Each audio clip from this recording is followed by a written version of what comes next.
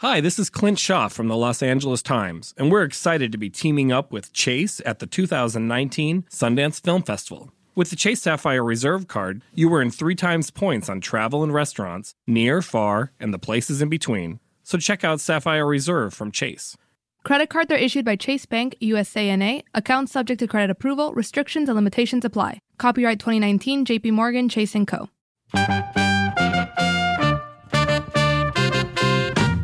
Hi, I'm Mark Olson, and this is The Real, a podcast where culture and entertainment meet. I write about movies here at The Times, and a frequent topic of conversation among my colleagues on the entertainment staff is how tough it is for any of us to just keep up with the relentless wave of content between movies and TV. So this show is about the stuff that we're watching and how we watch it. Steven Soderbergh has remained one of the most exciting, forward-thinking, and unpredictable filmmakers working in and around Hollywood ever since his 1989 debut, Sex, Lies, and Videotape.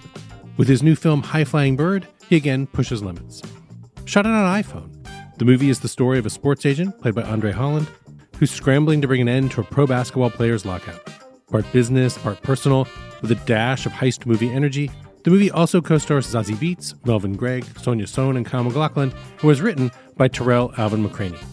I sat down with Soderbergh recently in Park City, Utah, just a few hours before the world premiere of High Flying Bird, as part of the Slamdance Film Festival, where he was also receiving the festival's Founders Award. It was an engaged, wide-ranging conversation on the specifics of Soderbergh's career and big-picture ideas on an industry in flux. Let's listen in. And we are here with Steven Soderbergh. Steven, thank you so much for being here. My pleasure. We are here at the Treasure Mountain Inn, home of the Slamdance Film Festival, where you will be receiving the Founders Award and premiering your new film, High Flying Bird. And now, Steven, what made you want to premiere this film here at Slamdance as opposed to that other festival here in Park City? Well, I have a long history with the people at Slamdance, and so I've tried to spread the love around a little bit. So there were a couple projects that I'm involved with that are screening across the street, as they say. And then I had High Flying Bird, and I was an executive producer on this Scottish film, Beats, that I thought would also be a really good fit for Slamdance. So I sort of directed Brian Welsh to submit here, and they liked the film, so that all worked out. And it's the 48 hours I'm here are kind of a blur. But now, I understand that at the very first edition of Slamdance, this is the 25th anniversary, you had produced or executive produced the film Day Trippers, and there was a problem with the projector, and you actually ran the projector for the premiere of Day Trippers. That's not my recollection, or rather that I had any sort of direct hand in fixing one of these broken projectors. I don't remember as well. Peter Baxter claims that I had a screwdriver out and was going to work. But we had one of these funny situations where equipment was breaking down. It was unclear whether we were going to be able to show the film at all. And we managed to get one of the projectors sort of up and running. And the projector's in the room, and they built a little plywood box for it, but you can hear the projector running. And we decided, okay, we're going to screen this in 20-minute reels. And at the end of each reel, the crowd would kind of go, oh, and then the lights would come up and they would talk. And then when we had the reel ready to go, the lights would go down, they would applaud, and we would start the next reel. And it turned out to be kind of a cool event. Like, it was memorable, let's put it that way. Everybody was there, remembers that night. Greg Mottola and I just sat in the back and literally passed a bottle of vodka back and forth to get through it. But it was, the spirit of it was very infectious. It felt very much like you and a bunch of your friends, like trying to put on a show. And so I'm happy that they've really retained that feeling. Like, Slamdance now has the same vibe that it had back then. They've expanded a little bit, but not too much. I feel like it's kind of the perfect size, and they're bright enough to know that there is such a thing as a perfect size. So I like wandering the hall here. It's nice. And is that what sort of Slamdance still kind of means to you, especially maybe in distinction to the way that Sundance has just grown and grown? Well, it's funkier. But look, I think you need both. I think it was an inevitable development that something else sort of grow out around the incredible shade that the tree of Sundance is providing. Like it's not surprising at all to me that somebody decided, hey, there are all these people here already. That makes perfect sense to me. And I like pizza. I also like spaghetti. I like both, and I want to have both. And I feel like they provide an interesting contrast and complement to what's going on at Sundance. It's a different vibe. It's a different ethos in terms of how they pick films. It's not just Sundance light. It's got its own thing going on. So I've been happy to support any way I can. With the film that you said that you had produced that's here at Slamdance, but then also at Sundance, you've executive produced Greg Araki's new television series, Now Apocalypse, and then also Scott Burns' film, The Report. What is it that you like about collaborating with other filmmakers, like as a producer? It's funny. If I say I don't like producing, that sounds really bad. There's a certain kind of DNA that enjoys the demands of that particular job. I find it really frustrating in the sense that if the phone rings, I know it's a problem. So there's that. The part about it that I like is working with the filmmakers and the team on the project that I'm producing. The creative part is really fun, and it's very gratifying to, for instance, yesterday, Scott's been working on The Report for a long time, and it took us a while to get the script where he wanted to get it. It took us a while to find the money. It was a very complex, intensive edit, because as anybody who sees the film will see, there's an enormous amount of information, and how to release that information and when was a sort of constant battle. And I think Scott finally found that balance, but it was a really tricky project. To see it now finished yesterday in front of an audience was really gratifying, almost more so than if it had been my movie. How so? Well, because it's hard to know where to put reactions to your own films. It's hard to know what to take on, what to ignore. Like, it's easier for me to be happy for Scott. That's pure. There's nothing ambiguous about it. There's nothing I have to worry about. It's just easy for me to be happy for him. And so that's another aspect of producing that I do enjoy, is being one of the facilitators for somebody's vision of what they want to do. And the Greg Araki show, which is, believe me, it's a Greg Araki show. Like, I've seen a little of it. I mean, it's pure Greg Araki. It's undiluted, this is what he does. And it was really fun to watch that happen and to help. Greg Jacobs was the one who started the conversation going, because Greg had directed some episodes for us on Red Oaks. And Greg Araki had given him this pilot script with kind of a Bible and sent it to me. He goes, I think this is really interesting. And I loved it, and I took it to Chris Albrecht, and he said, let's go. Like, it all happened very fast, which is usually a good sign. And especially trying to take the, for lack of a better term, auteur approach to TV. Like, the things that I've produced for TV have either had one director for the whole project, or in the case of Amy Simons and Lodge Kerrigan on GFE, they were working in tandem. I want to view it essentially as a giant film in terms of how we're approaching it, as opposed to an episodic project in which new directors are shuffling through. I just think you get a unification of the elements that's unique if you have one decider. I like promoting that idea. And then, is there anything from producing that you sort of take back to your own filmmaking? Yeah, I would think off the top of my head, if I were appropriating aspects of any producerial experience, it would be with personnel. That it's a great way to meet actors you've never worked with, crew members you've never worked with, composers, designers, editors. That as a way of meeting people and seeing them at work, as opposed to meeting them and having a social interaction, I think that's been really beneficial for me. And it works both ways. Greg O'Brien, who cut The Report, I met because he edits for Amy Simons. And I'd spent some time in a room with the two of them and liked Greg. And so when The Report came along, I told Scott, I think you should talk to him. He's really good. So I like that kind of community. I like the gang part of filmmaking. And I say to young filmmakers whenever I can, sometimes they'll ask me, should I be going to film school? You didn't go to film school. And I said, well, I did and I didn't. I spent every day for 4 years on the LSU campus, hanging out with these film students in Coates Hall. Like, that was my film school. The point is, if the only reason you're in film school now is to become part of a gang and establish these connections with people going forward, it was worth it. And it's, I think, not only good for you psychologically to establish friendships, but I think it's good from a professional standpoint to connect with other people who are trying to do what you're trying to do. It's a very isolating job. But then in your own filmmaking, as you've moved along and now you direct, you also shoot, you also edit, it seems like you've tried to pare down the number of people that you're working with on your own films. Yes, that's true. We're always looking for inefficiencies that can be addressed. Part of the small crew thing, I think, is a holdover from how I started, which is you have a handful of people when you make a short or sometimes a feature. I mean, the Schizopolis crew was 6 people. There's nothing better. If you can pull that off, it's the most fun to work on a crew that's that small. But sometimes it's just not possible. I mean, we tried to... I think if you came on our set, you'd be surprised at how small the sort of core shooting crew is.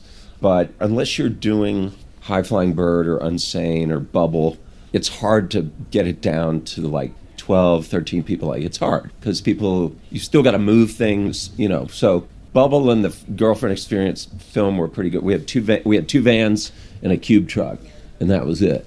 And that excited me. I was very happy about that. Tell me more about the idea of like thinking about the process itself. Like, I don't know if I've ever heard someone really talk about like inefficiencies in the process before.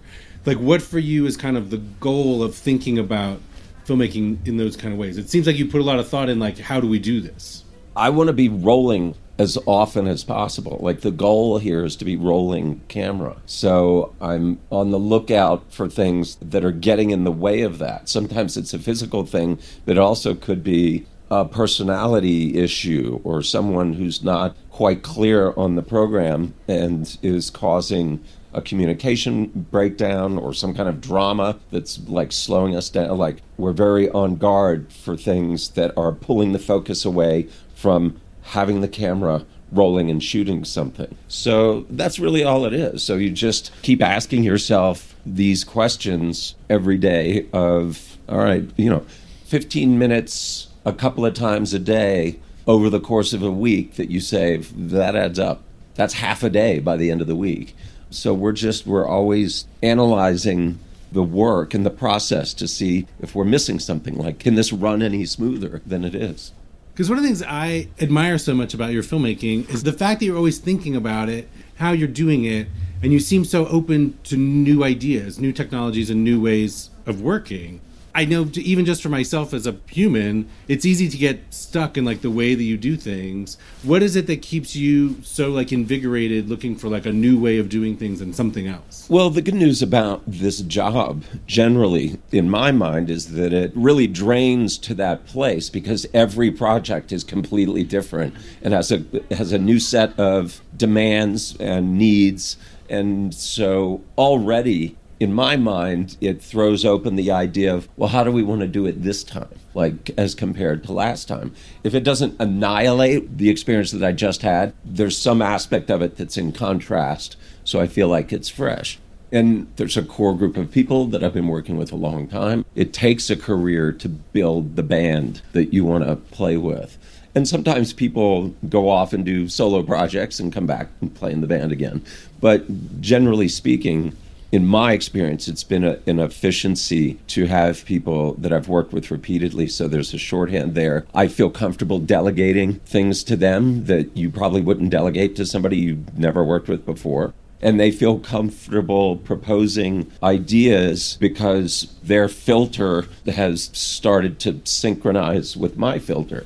So, like I said, all of that stuff is in aid of a leaner, more efficient production process, because at the end of the day, the more economical you can be, the trickle-down effect of staying on budget, or better yet, coming in under budget, is significant. It means that the whole thing is going to be in profit sooner, and that all the VIG that gets charged on comes down because the number's smaller. Like, they're all good things flow from costing less as opposed to more.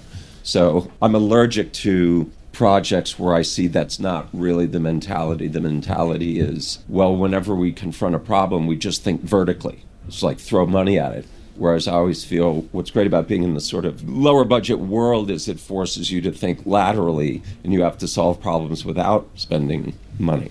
Because it seems like, especially in the period since you came back from your brief retirement, you seem free. Like, you seem in this sort of like post-Hollywood phase of your career, and it's really exciting. Like, do you feel like you've sort of freed yourself up in some way? Well, I think I at least stumbled on a way to get reinvigorated and reset. I needed a reset, that was obvious. The retirement was really an aid of that, was to kind of, there was some static or a little bit of a dark cloud. Something was bugging me, and I just needed some way of getting back to the feeling that I want to have when I go to work. And how that ended up happening was when the script for The Nick came in and I decided I wanted to do it because I didn't want to see somebody else do it. After the first week of shooting, when I was very nervous about it, the schedule was very aggressive. And after I realized we're going to be okay, like we found a way to shoot this show in this time allotted, I remember being on set and being happy to be there. That I realized my issues with the film business and the entertainment industry as regards my place in it, that frustration I'd sort of attached to the job. And when I was on the set of The Nick, I realized I love this job. That wasn't the problem. The problem was this other stuff. And I've just got to figure out a way to navigate around it and drive in a lane that makes me happy. So that was, for me, an important moment of reconnection to the job and realizing this is a great job. It's a job I feel like I'm built to do, and so I should do it instead of screwing around. But now, do you see yourself ever making a more sort of conventional Hollywood film again? Like last year with Ocean's 8, a lot of people were sort of wondering why you didn't want to direct Ocean's 8. That was Gary's idea, and I wanted Gary to do it. So it would depend. I'm pretty agnostic about where things live and show up. So my focus is more on projects that I'm engaged by and are compelling to me, and then figuring out, well, what's the best place for this? You've got to be smart about who this is for and what's going to give it its best shot. And High Flying Bird's a perfect example. I just think had a lot of experience as a director and a producer with a kind of film that requires a platform release that goes very slowly and you start in the art house. It's a specialty film. I really felt at the end of the day, there are going to be more eyeballs on this thing on Netflix than in any other theatrical scenario. And knowing the time and the cost that those kinds of releases take, I just felt this was the right move for this movie. I hope that's the case. I think it is. Now, is High Flying Bird getting a theatrical release? We had this discussion the other day, and at Netflix request, they're going to pick 2 screens in New York and LA so that they can qualify. I made it clear to them I didn't care, but I think there was some, knowing that The Laundromat's coming down the pike sometime this fall and is probably, given its scale and its cast, they're probably going to want to do some sort of theatrical thing. What they were suggesting to me is, we think it would be really bad optics if people looked back and went, oh, so Steven's movie of this kind at Netflix gets to go out in a theater, but that other movie that he made, they didn't seem to think that it was worthy of the effort. And so when they framed it that way, that it could be viewed as a diss on High Flying Bird, I said, fine, then pick a couple of screens. And But now, considering all the conversations that have been going on, in particular with Alfonso Cuarón's Roma being shown in theaters, what that experience is like, does it matter to you? Like, do you care how people see High Flying Bird? No, as long as they see it. There are 2 ways you can work at all of the screens that are available that aren't in a movie theater. You can either be upset about it and rail against it and pretend that it's not here and that it's growing, or you can just acknowledge that this is where we are and this is where we're heading. One of the reasons that I wanted to do Mosaic, the app branching narrative version, was that instead of complaining about people watching things on their phones or their iPads or whatever, why don't you make something that's designed to actually take advantage of the fact that it's being shown there, that you can touch it and do things. So that was one of the reasons that I wanted to make that project, because I thought a lot of people look at things on these devices. Like, for me, it's not the moral dilemma that it is for some people. And now, do you think in the same way that you abandoned shooting on film and really embraced digital filmmaking sort of very early and quickly, do you feel like that's sort of a similar impulse to you now embracing these digital exhibition platforms? For somebody like me, the advances in digital cinematography and image capture were another way in which I could be more efficient in my process, in my shooting and editing. The ability to iterate that quickly and know exactly what it's going to look like for somebody like me is a get that outweighs all other issues. So this is, for me, the last 10 years, 11 years have been incredibly exciting on a technical level. And as far as exhibition goes, again, I was never that sentimental about what film prints look like. I have a very, very clear recollection of what film prints look like, especially after they've been run a few times.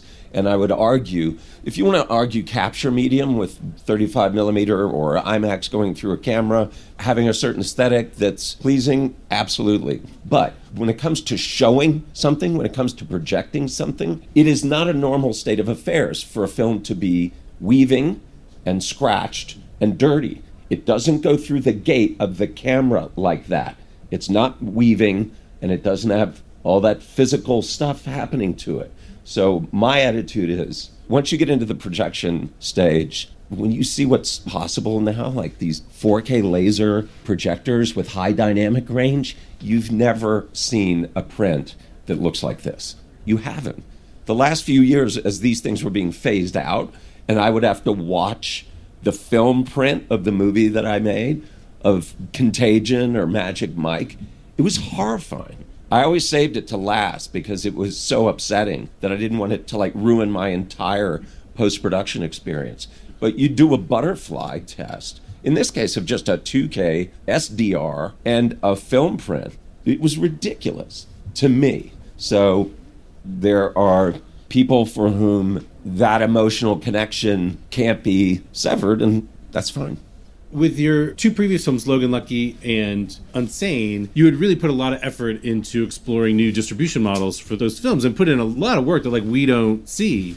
How do you feel those experiments went? It didn't work. The studios were right about everything. It didn't work. I was wrong and they were right. And sometimes you need to have an experience to really, have it take. I didn't want to believe that you needed as large a number of resources as you do to put a movie on 3,000 screens, because the implications are dire for the creative community. We had $20 million on Logan and Unsane to open those movies. It wasn't enough. It wasn't nearly enough. We couldn't get the awareness. So they were right about all of it. What we were trying to do wasn't a threat. It was merely the hope that another avenue would open up for some people to take advantage of, a model that wasn't as expensive and that gave more creative control and financial transparency to the filmmaking team. That was the goal. It just didn't work. And so is that part of the reason why with High Flying Bird you're working with Netflix? No, I think that's more the reason why The Laundromat ended up at Netflix, because it seemed like it was hard for me to come up with, knowing what Scott had written and how I wanted to approach it. I was having real trouble coming up with comps of successes. It's not a super expensive movie, but it's not a cheap movie. It's in that dead zone you're supposed to stay away from if you're a studio. Grown-up movies in this price range don't typically make a ton of money. I remember Michael Sugar, Greg Jacobs, and I having a conversation and thinking, this may be a good place to go. We had Meryl attached at that point, and we thought, Netflix, this may be the move here. This may be the best way for this to find its audience. So High Flying Bird, like I said, very easily could have gone. I had offers from very good independent distributors to go out in a fairly typical fashion with High Flying Bird, and I just decided I didn't want to do that with that film. Also, it's a film, I would argue, that probably has a limited overseas audience. And so to be somewhere on the platform, it just drops. Everybody gets it everywhere. If they want to see it, they can. If they don't, fine. That seemed to be just a simpler, cleaner way to handle a movie whose real audience is probably going to be English-speaking territories where people have some knowledge of the NBA. And that's not a lot of places. And now, as a way to get into talking about High Flying Bird, are you a sports fan? Yeah. And do you watch a lot of basketball? Not until the end of the year, like a lot of people. Yeah, I do like sports. I do watch sports. And were you excited about the idea of making a sports movie? I was, especially about making a sports movie with no sports in it, because I thought that'll be an interesting experiment. Almost 10 years ago now that I was going to do Moneyball. So my interest in that subject has been around for a long time. But I was never interested in doing a sports movie in which the specific outcome of a game was really what the audience's emotional engagement relied upon.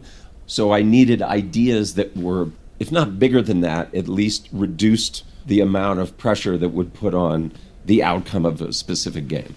So in the case of Moneyball, it was the transformation of player evaluation through sabermetrics. That was the thing that sort of pulled me into that, because it seemed very similar to a lot of the questions that I ask when I'm trying to do things more efficiently. Like Bill James and the people that followed him were sort of asking questions about how we judge players that nobody'd really asked before. So that's why that was compelling to me. And in this case, I'm also very interested in how the business works and the commoditization of these athletes. And to what extent is it appropriate for a league to control their players, especially off the court? And Andre and I had been talking about other projects we were working on. I knew he had things that he was developing, and we both sort of circled around and ended up in this same space of being interested in sports and being interested in the business of sports. And so we just started spitballing what a movie about that could look like. And we were interested in the African-American sports experience and in the what-if world of, during the next contract negotiation, what if one of these sports leagues had a group of players who decided, you know what, we want to own this stuff. We're going to start our own league, or we want this much equity going forward. Of all the potential sports participants who could make that claim, basketball seemed the most obvious, not only because of the size of the teams, but the fact that more than any of the other sports, it is completely dominated by black players. And so I pitched Andre this idea of like, okay, what if it's a lockout? What if we're 6-9 months into a lockout and we have a character who decides to take action that he knows is going to activate the very powerful external forces sitting on top of this thing. And it's unclear as you're going through the movie exactly what his motives are. But it takes place over a very contained period of time, and it's sort of like Sweet Smell of Success. Like, that's what we talked about. And he goes, okay, I like that. I want to introduce you to Terrell. Like, I think he'd be the right person to write this. So we met with Terrell, and he said he was interested, and we started that process. But it grew out of those conversations, including Andre's interest in the Negro Leagues and the baseball and how this pretty substantial, all-black-owned economic ecosystem died off as Major League Baseball integrated. So on the one hand, you had something that from a social progress standpoint is a good thing to have happened. The unintended consequence of that was that all these businesses went away. It was a kind of free-floating conversation that finally distilled into a project. And now for people who are interested, is High Flying Bird, in essence, the version of Moneyball you feel like you would have made? No, that was very different because of my own experiences playing baseball. And so I had a different connection to it. But I did steal one idea from the version of Moneyball that we were going to do. In the months leading up to what was going to be our shoot, I was interviewing real people who knew Billy Beane and had worked with him. And I was going to use that material, these like crazy stories, as sort of interstitials to bridge the 5 acts of the movie. When Greg Jacobs, who didn't produce High Flying Bird, but usually produces for me, saw a cut of High Flying Bird, he said, I think you should revive this idea. I think the universe of the movie would really expand in a helpful way if you could get some real players. And so we started that process, and luckily, not only did we get some great new players, but Reggie Jackson, who's a guard for the Pistons, was drafted in 2011 during a lockout and was one of those people that was wondering how he was going to support himself while his dream was coming true. And so they were all, the three of them, Donovan Mitchell and Karl Anthony Towns, were all incredibly fascinating interview subjects. Like, they're impressive. And then tell me about casting Melvin Gregg in the lead role. What were you looking for in that role? And I'm asking in part because did you ever think about trying to find an actual ball player? The good news was you only saw glimpses of this one-on-one match that everybody's talking about. So I needed somebody that could sell a few flashes because it was too performance reliant to cast a real player and then try and see if you can get them to like really be that guy. I told Carmen, no, I need an actor who can play. And so Melvin was one of the people that she had been tracking in her own way. And I just liked he was a good contrast for Andre. Like, I liked his vibe. He had a really great energy. Like, he's charismatic and he's funny. You know, after I cast him, I found out sort of how popular he was, that he actually has a lot of people following him. And he and I talked during the shoot because he's been shooting stuff himself. Like, he wants to make things. And I think that's really smart in the same way that Andre realized you can't just sit around waiting for the phone to ring. You have to do stuff. Like, nobody's stopping you from making things or optioning a book. So Melvin, as a young man, he's interested in all of it, not just the acting part. So he's smart. In the first scene of the movie, Andre's character gives Melvin's character this mysterious package. It says he'll know when to open it. And when he opens it, it's opened at the end of the movie. It turns out it's the book, Harry Edwards' book, The Revolt of the Black Athlete. Can you tell me a little bit about what that book means to you and like how you kind of use it in the story? That was something that came up late that I proposed to Terrell, that there be this object that's kind of this talisman that's just kind of floating around throughout the whole movie in this kind of weird way, and that finally at the end, it's Sam that picks it up. It's not Eric Scott. She sees this package and picks it up and starts reading it because it played into this notion of the very end of the movie, the last shot, the last frame of the movie is essentially, in my mind, the birth of an activist. Like, it is what's going to happen after the movie is over is Eric Scott is going to start asking questions that he never thought to ask before because of this book that Harry Edwards wrote. So that's how it worked in my mind. The book itself is such an incredible document. It's so beautifully written, and the 50th anniversary edition has a fascinating epilogue in which, unfortunately, Dr. Edwards makes the case that, like, not a lot has changed. For college athletes, not only has nothing changed, it's gotten worse. Their value and the commoditization of college athletes, it's horrifying. I feel everybody agrees, like, you've got to do something. This is not right. What that would be, I don't know, but it seems like they should start a conversation. But he was helpful. He read drafts of the script and was sort of helpful in tracking the dynamics that go on with each side when you have these kinds of conflicts.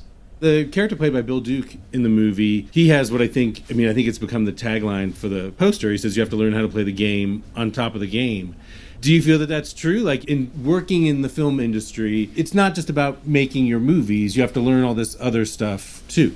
Well, I think there are more opportunities to go your own way when you work in this field than there are in the professional sports league. I mean, that's a very prescribed path. And, even compared to something like, I'm also in the liquor business, and in the liquor business, if you can't get your bottle on the back bar, you're done. Like, you can't go out on the street and, like, sell your stuff in the street. If you make a movie and you don't get into one of these festivals, you can still figure out a way for people to see it. You can post it, you can four-wall a theater, you can not take no for an answer. But these other areas like professional sports, you got to do it their way pretty much, or you're not going to be around. And one of the things that the real players in A High Flying Bird talked about is there's no tolerance now for people like being head cases. That you've not only got to be an outlier in terms of your talent and your ability, but you have to work so hard just to stay in it because there's so much competition. There's so many people running up behind you that want your spot, that there's just, all of them talked about, there's no screwing around. Like this idea of like, oh, he's a genius. He doesn't have to practice. He's just a savant. Like they're like, that doesn't fly anymore. And they're, as Donovan Mitchell says, you're never off the clock. Now they've got these social media personas that they have to deal with. And it gets into these questions of, at what point are they themselves and not the property of the NBA? Like, where's the line here? It's pretty blurry. And that's what this movie was trying to get into as well, is what is an appropriate amount of control, in this context? It's hard to get people to think, oh, should I feel sympathetic to these athletes? They make more money than I do, and et cetera, et cetera. And if you don't have an understanding of the macroeconomic structure of a sports league, yeah, I'm sure it's easy to go, seems like they're getting paid a lot of money. But the average life of a professional sports player is short. Most of them don't make a lot of money. A lot of them have catastrophic career-ending injuries. And your lifespan is, you hit your mid-30s, that was a very fertile period for me as a filmmaker. It'd be the end of my career if I was a baseball player. So it's not an easy life. And like I said, I was really impressed by the players that I talked to, how together they are. But I also wondered, like, you could feel the pressure. They're under a lot of scrutiny, I guess I should say. They're being watched very carefully all the time. And so when Karl Anthony Towns says, it's really important to me to find the fun, like to keep it fun, I know exactly what he means. I feel the same way. Like, I want it, not that that should be in the Bill of Rights, but I would prefer to go to work and have a good experience. And now the movie has this really interesting energy in that it, on the one hand, it's a relatively small story. It was a small scale production, but at the same time, there's something very big and expansive and almost kind of epic about the feel of it. Can you talk a little bit about that sort of tension? Like, in your mind, is there a certain scale at which a movie exists? Or do you feel like there's kind of no limit to how big a movie can feel? I think it is important to find the balance of resources and ambition within the film. I think it's as frustrating to see a movie in which they clearly had too much money, like it's overproduced. It's like an inverted pyramid where the idea of this thing really doesn't justify the incredible amount of money that somebody decided they were going to spend on this. And then sometimes you see the inverse, which is somebody had a really cool, ambitious idea and they just didn't have enough money to execute it. And learning how to find that balance is an ongoing process. I've made that mistake many times myself, where in retrospect, I went, wow, we should have figured out a way to spend a lot less money on this. And maybe it wasn't possible ultimately to make it the way I wanted to make it for like a lot less money. But at $30 million, Warner's lost that 30 and probably another 25 to 30 in marketing, like everything. They lost everything, like nobody wanted to see it. So yeah, I look back in that and go, wow, I got the algorithm wrong on that one. This one felt right, that if it had cost 5 times what it cost, it wouldn't be any better, and it might be worse.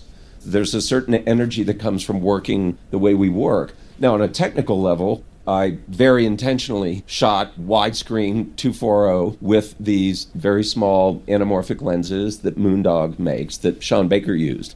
To give it wide lenses in that shape of a frame tend to give things a bigger feel. And so I was very conscious of wanting to, if I went into a space, I wanted you to really feel the space. Like, I was looking for ways to stage things that didn't make it seem like it's just two people talking all the time. So yeah, composition and cutting patterns, staging, all were trying to aid this feeling of not being small. I find it so interesting that the look of this movie is so different from the look of Unsane, which you also shot with the iPhone. And I think that just speaks to like the possibilities of it as a tool. Oh, absolutely. Unsane, in addition to being almost in a square format, so I was kind of going in the other direction. And then I was adding plugins to screw around with the data that we had recorded to make it look more the way I wanted it to look in my mind, which is like super contrasty and a lot of texture. Like I wanted it to feel like one of those movies made in the 70s for cheap that were shot on like regular 16 millimeter. Like I wanted a really kind of developed in gasoline aesthetic. And it is it's amazing what you can do with these plugins. The amount of control you have over the look and being able to basically create your own graph chart of how you want the curve, the S-curve of a certain kind of grain and film stock to look. It's amazing. I mean, it's so detailed. I kind of want to break down a little bit the opening scene of the movie because I just found it really thrilling. It's two characters eating lunch, I think, in the Boom Boom Room in New York City. To me, it was really emblematic of, I think, what the possibilities of what you're doing now are, because the cutting is really energetic. You have a lot of camera angles and setups that I don't think you could really even do with a conventional camera. It seems like you shot a lot more setups and angles than you would in like a more conventionally shot film. And to you, is that scene emblematic of the possibilities of the way that you're working now? It would have taken a lot longer if we'd have been in a more conventional mode. None of those shots were unattainable, but in a couple of cases I couldn't have been shooting two angles at once, which I like to do when I can. And in other cases, securing the camera so that it wouldn't hurt somebody, that takes time. I was doing an interview with somebody else about the editing process, and we were looking at that scene, and we went through and determined that there were 13 separate setups. And what I described to him was my process of, as we would rehearse the scene, and I would just hear them do it, me then taking my little shrunken down version of the script and marking off the cut points at which there would be new setups. So I would tell the actors, okay, for this, I need you to go from here to here. We do that. Reset new angles. I go, okay, we're picking up here, going to here. Then I knew exactly when I was going to jump across the line to get into the other side. I knew when I was going to start going to the frontal angle, like I had it all drawn out. So I looked at the time code of all the takes, and the whole scene to shoot from beginning to end took 2.5 hours. For 9 pages, that's a good day. And now, do you think as well, for you in directing and shooting and editing, that's a great example of how those things all kind of come together for you? Yeah, look, it's 2 conversations I don't have to have. So that's good. Somebody's described stepping back and watching a set that we're working on, and the core shooting crew watching as I block and rehearse and get ready to go into shooting. The body language of the camera assistants, the dolly grip, the gap, looking for clues in the way I'm moving around and when I ask for a viewfinder and where I stop. They're these pilot fish that are trying to figure out, where are we going to start? Are we going to start there? Are we going to start here? Why is he backing up over here? Should we haul the crane out? What's happening? And then eventually I'll say, okay, get the tape. We'll start taping down the angles. It's going to be this, this, this, and this in this sequence. It's great for me because it's a totally intuitive process, and sometimes having to describe it is not fun. So I think I've found a good balance of having it feel like the camera's a pen and that I'm kind of writing it live as we go. That's fun. This year is also the 30th anniversary of your debut feature, Sex, Lies, and Videotape. When you think back on that movie now, what comes to mind for you? Oh, I think just the surprise of all of it for all of us. I don't think none of us had any sense of what was going to happen, and certainly that it was going to turn out so positively. It was just one of those movies that everybody who touched it made money. It was just one of those things that happens. It's Halley's Comet. It doesn't happen all the time, but it just was one of those movies. But when you think about the filmmaker you are now and the way that you're working now and maybe the way you worked then, do you see a big distance between the two?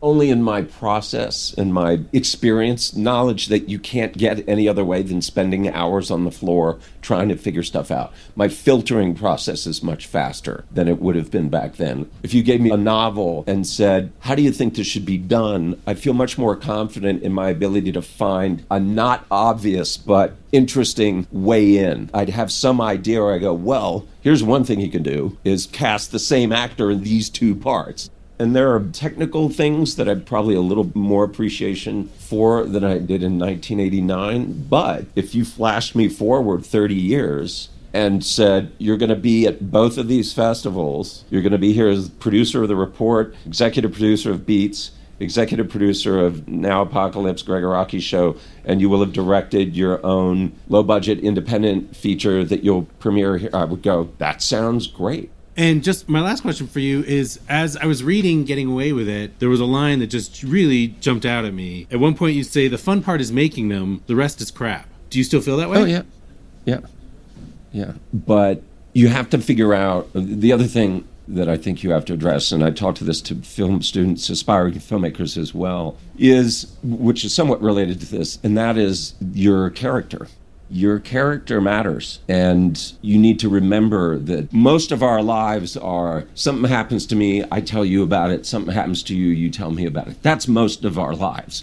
So what are those stories? People are going to tell stories about you, especially if you're the director. Like, that's a very popular topic on a film set. What do you want those stories to be? What kind of stories do you want circulating about you? Because it could be the difference between you getting work and not getting work, or somebody saying yes to being a part of your project and somebody saying no. So I talk about press. I talk about little technical things like try to say us, we, our, instead of me, I, mine. Like, try to remember that this is a very collaborative art form, and don't fall into this trap of being the center of the artistic universe. So finding a balance, this process, this talking process after the fact, I wonder if for the person doing the talking, what the benefits are. I mean, you want people to go see these things, of course, but it's hard for me to tell if it's helping me or if it's forcing me back into a way of thinking that's not very helpful in a creative context. It's got me in a sort of purely intellectual space as opposed to an instinctual space. I don't know. What if I said Netflix paid good money for this movie? What do you think their reaction would be? And I imagine what mine would be if I said to them, oh, and I'm not doing any press for this. You're just going to have to drop it and see what happens. If I were on the other end of that conversation, I'd go, what are you talking about? Like, you can't, there's too much competition for eyeballs now. Like, the days of things, taking time to be discovered, I think it's rare now. It's very rare. Steven Soderbergh, I thank you for giving us so much of your time. Again, thank you so much. So for LA Times Studios and The Real, I'm Mark Olson. Thanks for listening.